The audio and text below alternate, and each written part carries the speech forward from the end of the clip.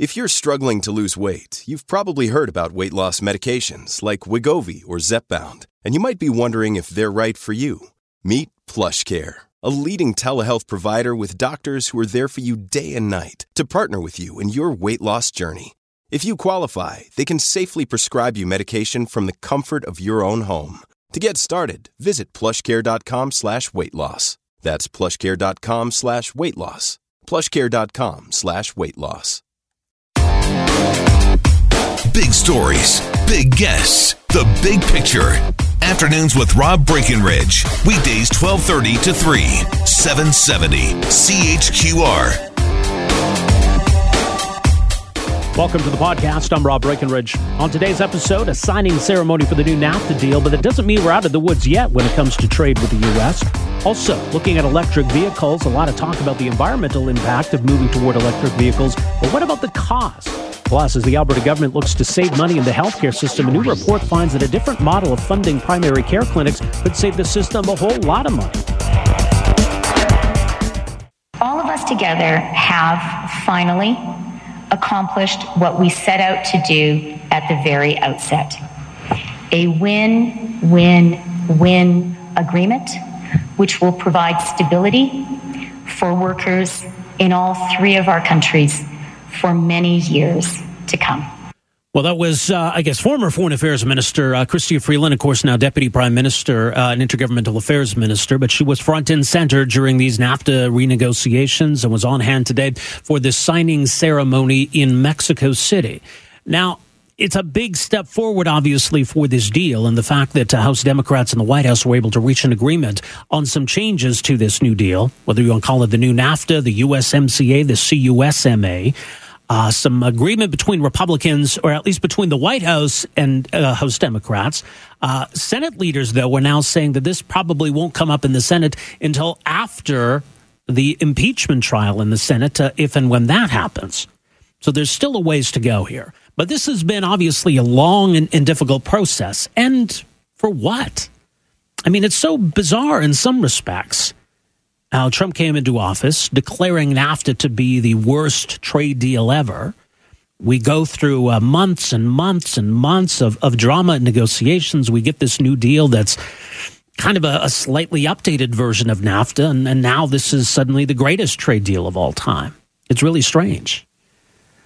It's good that we were able to salvage something. Maybe in some respects, it's a little bit of a step backward from NAFTA, although there were probably some areas that did need some updating, which I think was the point of the Trans-Pacific Partnership. So it seems like in a lot of ways, this was all kind of a pointless exercise. I mean, some size of relief in Canada that we got a deal done. But that doesn't mean that all of the trade drama with the United States is over. We had recently, of course, the threat from President Trump to perhaps pursue trade action against countries that, in his perspective, aren't carrying their weight when it comes to military or military alliances. We even saw through the NAFTA renegotiations the willingness of the U.S. president to slap steel and aluminum tariffs on trading partners, including Canada.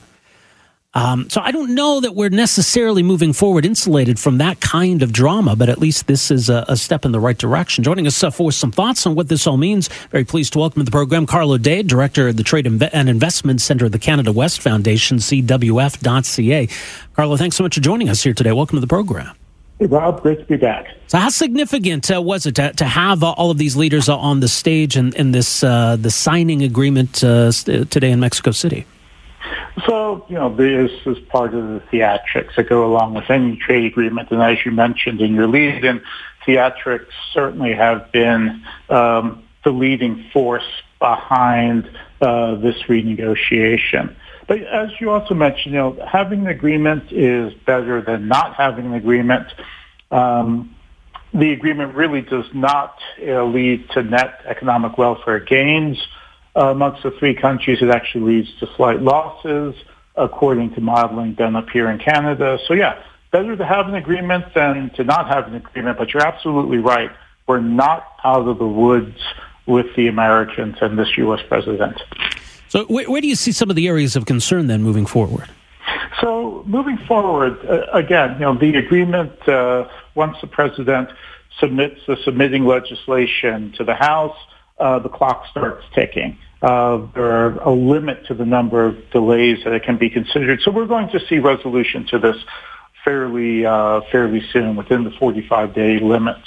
But the issues, the agreement did manage to give us some protection from this unilateral, impulsive tariff action from the U.S. president, but only for the automobile sector.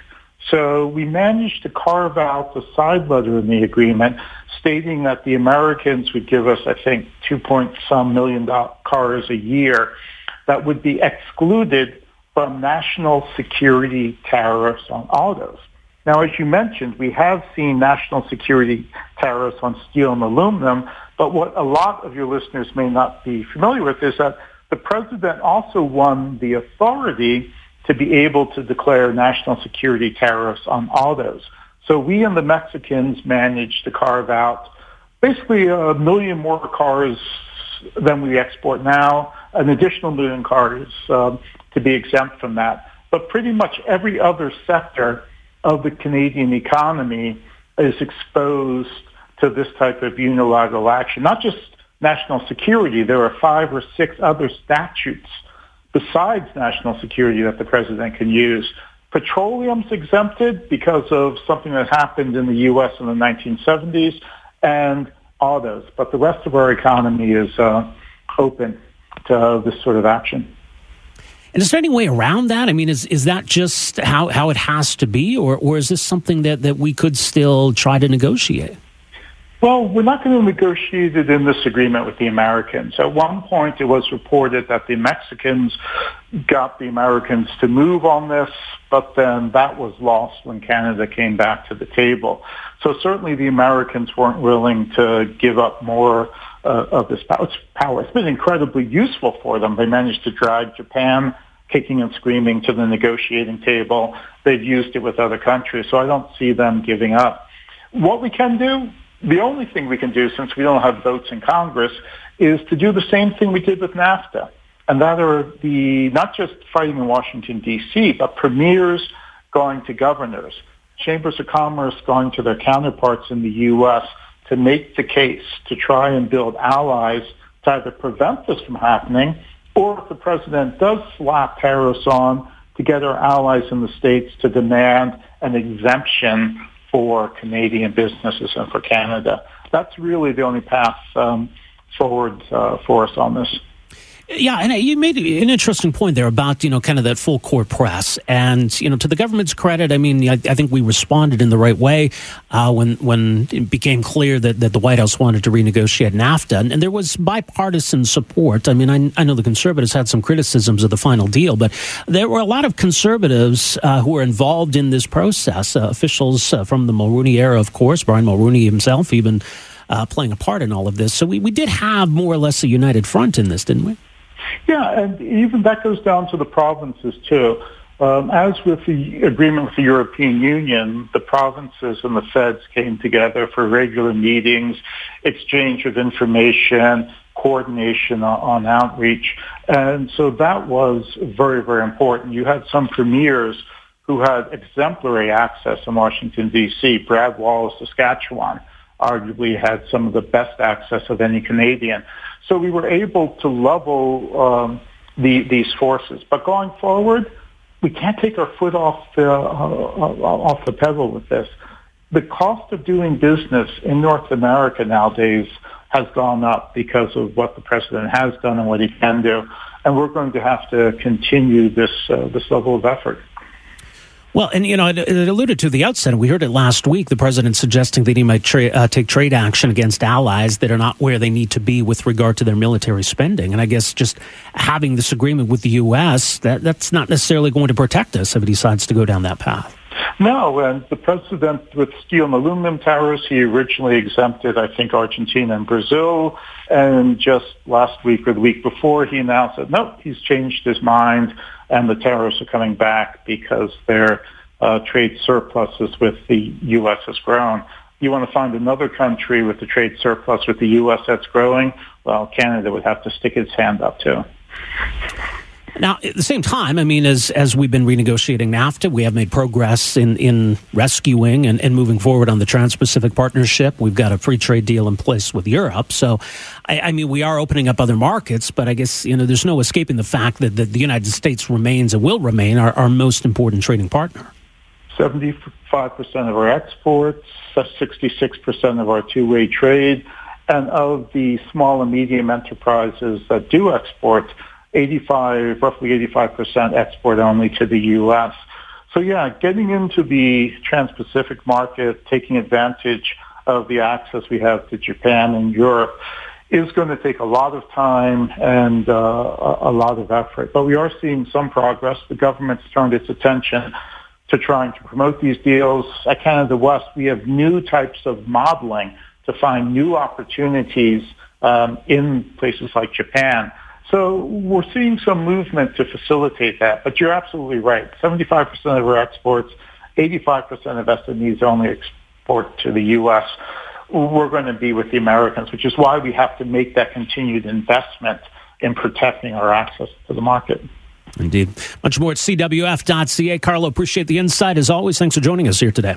Hey, Rob. Good luck. All right. Thanks. Carlo Dade is with the Canada West Foundation, director of their Trade Investment Center. So his thoughts on what we've got through this new NAFTA deal and some of the threats that still remain. And as he says, probably the biggest is that unchecked unilateral executive power that I think has probably been abused to some extent. The claims of national security have been rather tenuous in some of these cases where tariffs have been applied. But through that Section 232, a U.S. president does have that ability to impose tariffs. So we've got some protection on that front through this new agreement, but it's not blanket protection, and so there are still potential challenges that exist moving forward. But the important thing is we still have a free trade agreement with the United States.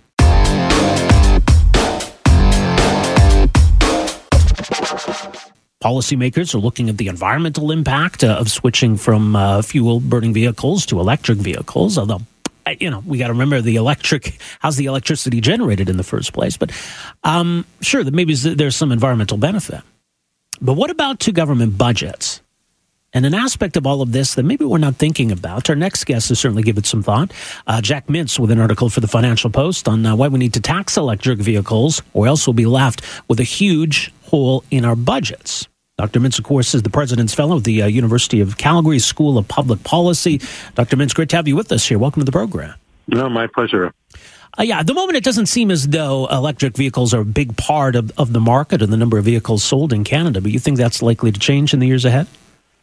I think it will. I do think that we'll see a penetration of electric cars in the market for the reasons you gave. Governments are going to be requiring it. They are providing incentives now, although I suspect some of those incentives will eventually disappear if electric cars are regulated to be increased as a share of sales.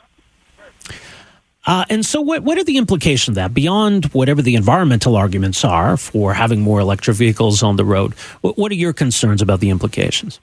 Well, I think we have to remember that the fuel excise tax is a federal one at 10 cents a liter, and then there's provincial ones across the country. They average around 14.4 cents a liter. And there's also, HST and GST on the fuel excise taxes, an interaction effect, and the carbon taxes as well.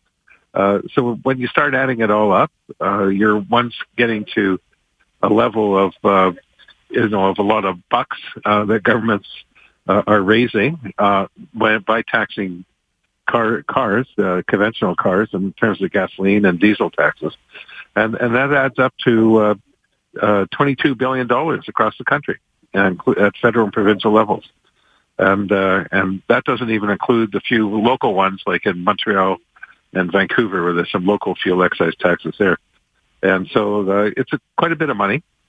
And we have to remember road transportation in this country costs government about $20 billion. And so if we eliminate the fuel excise tax by everyone converting to electric, the big question is who's going to pay for the roads? Well, yeah, we still need roads for electric vehicles to drive on. You're right. Look, I mean, if people feel, or if policymakers feel that this is a price worth paying, we'll make up that money somewhere else, then so be it. But they're not really being upfront about that, are they?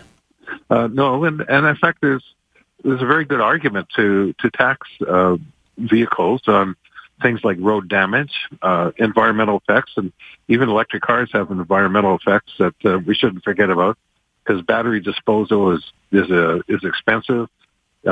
Just the building of batteries creates greenhouse gases alone. So even though governments love calling electric vehicles zero-emission cars, they're really not. And I think that they also cause congestion on roads and things like that. And so when you start adding it all up, they should be paying for some of the costs, just like we put these taxes in the past on automobiles and trucks, in order to recover the cost of road transportation and deal with congestion and some of the other costs associated with it that society has to bear. Well, and I mean, can we simultaneously be offering incentives for electric vehicles and taxing electric vehicles? Does this mean we really got to rethink our approach here? I think we are eventually going to have to do that. I mean, the incentives are used right now to try to encourage conversion, as you mentioned. The fact that Norway, they even eliminated the value-added tax on electric car vehicles, and I read a piece once in Norway about concerns about not having enough money to pay for roads. So even the Norwegians with 47% conversion rate now are starting to feel what happens when you deplete your government revenues, and all of a sudden you have to find other sources of revenue to pay for something that was once covered by these fuel taxes that were paid by owners of conventional cars. What about the environmental impact? Because it seems clearly that these are environmental policies that are driving this. If we are now taxing electric vehicles, are we no longer pursuing a better environmental outcome? Or how does that factor in, do you think? Well, I think we have to remember there's different environmental impacts. And the principle of pricing environmental costs, which people are applying to greenhouse gas emissions, also apply to a lot of other environmental costs as well. And so when building electric vehicles, there should be taxes on, greenhouse gas emissions that are caused by building electric batteries and by some of the other costs associated with manufacturing the car. But we should also be having taxes on congestion, which is a productivity issue, because when one more car gets onto a busy street, it just slows down travel for everyone else, and that that poses another form of externality or spillover on other drivers, and so the list goes on. No, absolutely, electric cars should be bearing whatever environmental costs that they cause, as well as road damage and congestion costs. So what do you think ultimately is the most, I don't know, fair is the right way to look at it, but what's the most efficient way then of taxing electric vehicles or somehow recouping these lost revenues? Well, I think the best way is tolling, because you can have a toll charge that vary from peak to non-peak times, and you can have a higher toll charge on heavier vehicles compared to lighter vehicles to compensate for the cost to building roads and damage to roads, and also that could be a good way of taxing people according to the use of the roads, how much people drive. The problem with toll roads, though, is really twofold. One is just a technological issue, is that toll roads would be very hard to do in residential areas. They tend to be more applied to things like bridges and large, highways and roadways and things like that. So it's not an entire solution. And the other issue is that Canada, we are really very politically opposed to tolling. It hasn't gone very well in most provinces. And as we know, even in Alberta, there's been discussion of things like tolling some of the major highways, but that's gone nowhere so far. And so Canadians are very resistant to tolling. So I think we need to look at other solutions. And one of the thoughts I thought of is that maybe we should have a license that is based on a charge according to how much time you've been driving the vehicle. Some sort of metering that could be based on the mileage or kilometerage that one drives, and have a price per kilometer. It's not as good as tolls because you're not varying it by weight necessarily, although you could on a license fee, but you're not varying it by congestion costs and things like that. But at least it's another way of trying to assess it according to the use of the vehicle. And maybe, as we said at the outset, even though electric vehicles are a pretty small part of the marketplace now, I guess now is really the time we want to be thinking about this, not 10 or 15 years down the road when they're 30 or 40 or 50% of the marketplace. Oh, absolutely. In fact, you get into a lot of public policy trouble if you wait too long, because you get so many people who get something free and they don't want to give that up. And then it becomes a political football to try to change things. And so it is much better to do this at an early stage rather than wait many years down the road when you're up to 50% penetration or whatever the level of penetration is going to be involved. All right, very interesting. People can read more from you. It's up at financialpost.com, your piece on all of this. Dr. Mintz, thanks so much for joining us here this afternoon. Appreciate it. Oh, my pleasure. Thanks, Rob. All right, take care.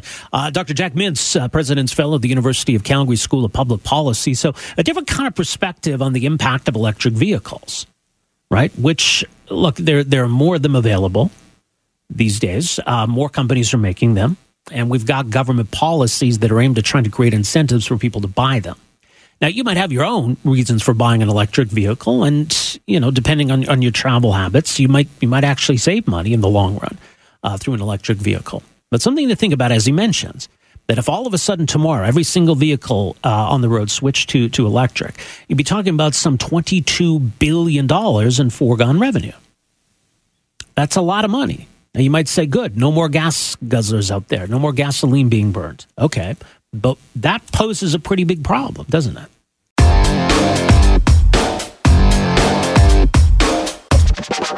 The Alberta government is certainly trying to find ways of saving money, and that includes healthcare, trying to find ways of making the system more efficient. So how do we know where to begin when it comes to that? Where do we find efficiencies if we're going to change how the healthcare system operates? With an aim of finding savings, where does the focus need to be? So an interesting report from the Health Quality Council of Alberta might point us in a direction. Now, when it comes to doctors, the way doctors are paid, we've been hearing some stories about proposals from the government that the Alberta Medical Association is not too happy about.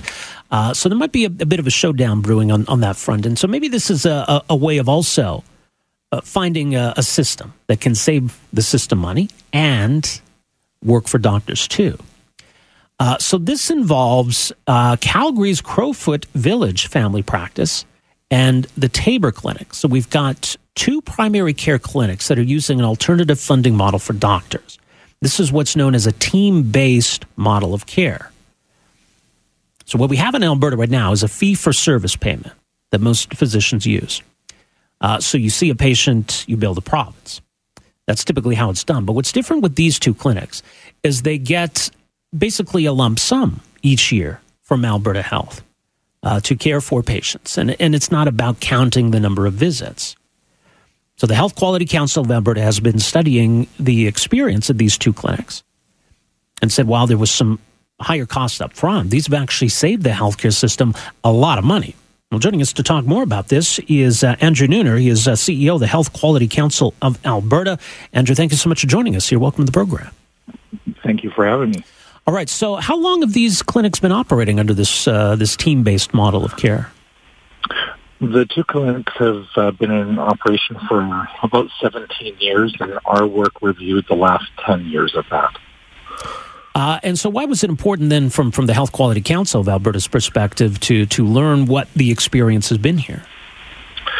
Well, what was important to understand is given that these clinics had been operating for such a long time, we wanted to make sense of what was going on in both Tabor and Crowfoot and be able to evaluate and assess their experiences and to be able to come out and clearly say, is this a good way of practicing? Does this provide for better outcomes? Can this save money? And well, it will appear the answer is yes. What did you find here? Well, the answer is absolutely yes, that both clinics have shown over time that their patients have better outcomes than other Albertans, and that their costs are lower, and those costs over the last 10 years have added up to something in the order of $120 million of real savings. And so it's the best of both worlds to have improved care at a lower cost. So where are the savings coming from then? Why is this approach proving to be so cost effective? I think it's a combination of a lot of things. It's partly more appropriate care, seeing the right provider for the right type of care. So at both clinics, the first provider that you see may not be a physician. It may be somebody else who's part of the care team who can help manage a particular part of your health journey. It's providers working together as a team, and the evidence is very clear, not just here but worldwide, that team-based care is better for patients, better for the system, and it provides a better experience. What's interesting too, it appears though then the clinic or the patients at these clinics, they have fewer trips to the emergency room. They get admitted to hospitals less often. Even when they do, their length of stay is shorter. So what's the connection there, as you understand it? Well, the connection is that the patients understand that they have a medical home or a health home, that they belong to a practice where they are looked after by a team. And the team knows them, they know them by name, and they know their history, often their family history. And part of the success of both the Tabor and the clinic and the Crowfoot models is, seeing patients and helping them avoid other parts of the system by providing good primary care on a regular basis. Yeah, because so it's a much more holistic approach. Right, because if we just look specifically at the cost of these clinics, it's comparable. But when you look then at the broader impact, emergency room visits, inpatient stay in hospital, that's where you start to see really substantial savings. Sure, and much of the conversation provincially, nationally, and elsewhere is about transitioning care from a hospital setting back to the community and primary care setting. Mm-hmm. So the experience of these two clinics is that for the past 10 years, that is actually the model of care where, they want to be their primary source of care at the clinic and put in place a care plan with their patients that the patients participate in developing, so that if you're prone to have a particular chronic disease like diabetes, let's manage that as best we can in this primary care setting to avoid the chances that you have to go to a hospital setting where the care might be more complicated, more expensive. Now, this is unique in Alberta, but is this more common in other jurisdictions? So these models of care are moving away from fee-for-service are growing. Alberta, we don't provide many of these arrangements compared to other provinces across the country. But it is typically the way of providing care in most European countries. This to European countries, this is just normal. This is what happens when we go to see a clinic. We're looked after by a team. We don't always see a doctor. So we've got some work to do to catch up to the experience of others. But you think this model could be applied more broadly in our healthcare system here? That's absolutely the case. It's not for everyone, and you can't just exactly replicate both of these because the Tabor Clinic is different because it also provides care in the hospital. It covers the emergency department. They deliver babies, whereas the Crowfoot Clinic is an urban model. So they don't follow through to the hospital, but when you look at all the data, they still have the similar kinds of outcomes because of how primary care is provided. So that's why our recommendation was really clear that we need a proper framework in Alberta that considers all the different ways of having these alternate models so that we don't create, 20, 25 different ways of trying to achieve the same thing. We keep it to a reasonable number that we can manage effectively. And I do believe that there are many communities and clinics and physicians who would appreciate an opportunity to practice this way. All right, very interesting. Andrew, thanks so much for making some time for us here this afternoon. Appreciate it. Thank you so much. All right. So that's Andrew Nooner, CEO of the Health Quality Council of Alberta. So they find that this model that's used just really in these two clinics in Calgary, there's the one in Taber, obviously, the Taber Clinic, and the Crowfoot Village Family Practice here in Calgary. So they say while these clinics cost a little bit more upfront, they've actually saved the healthcare system a combined total of nearly $120 million over 10 years. That's just from two clinics. So it's interesting when you look then at just the straight up costs each year, giving these clinics a lump sum versus having the doctor's direct bill, there's really not much difference. But where there's significant difference, emergency room visits, inpatient stays at hospital, it is quite a difference between the Alberta average and what you're seeing at these clinics. Thanks for downloading and listening to the podcast. Don't forget to subscribe, rate, and review for free at Apple Podcasts, Google Play, or wherever you find your podcast. You can also find me on Twitter at Rob Breckenridge. You can email me, rob@770chqr.com. Talk to you next time. Afternoons with Rob Breckenridge, starting at 12:30 on News Talk 770 Calgary.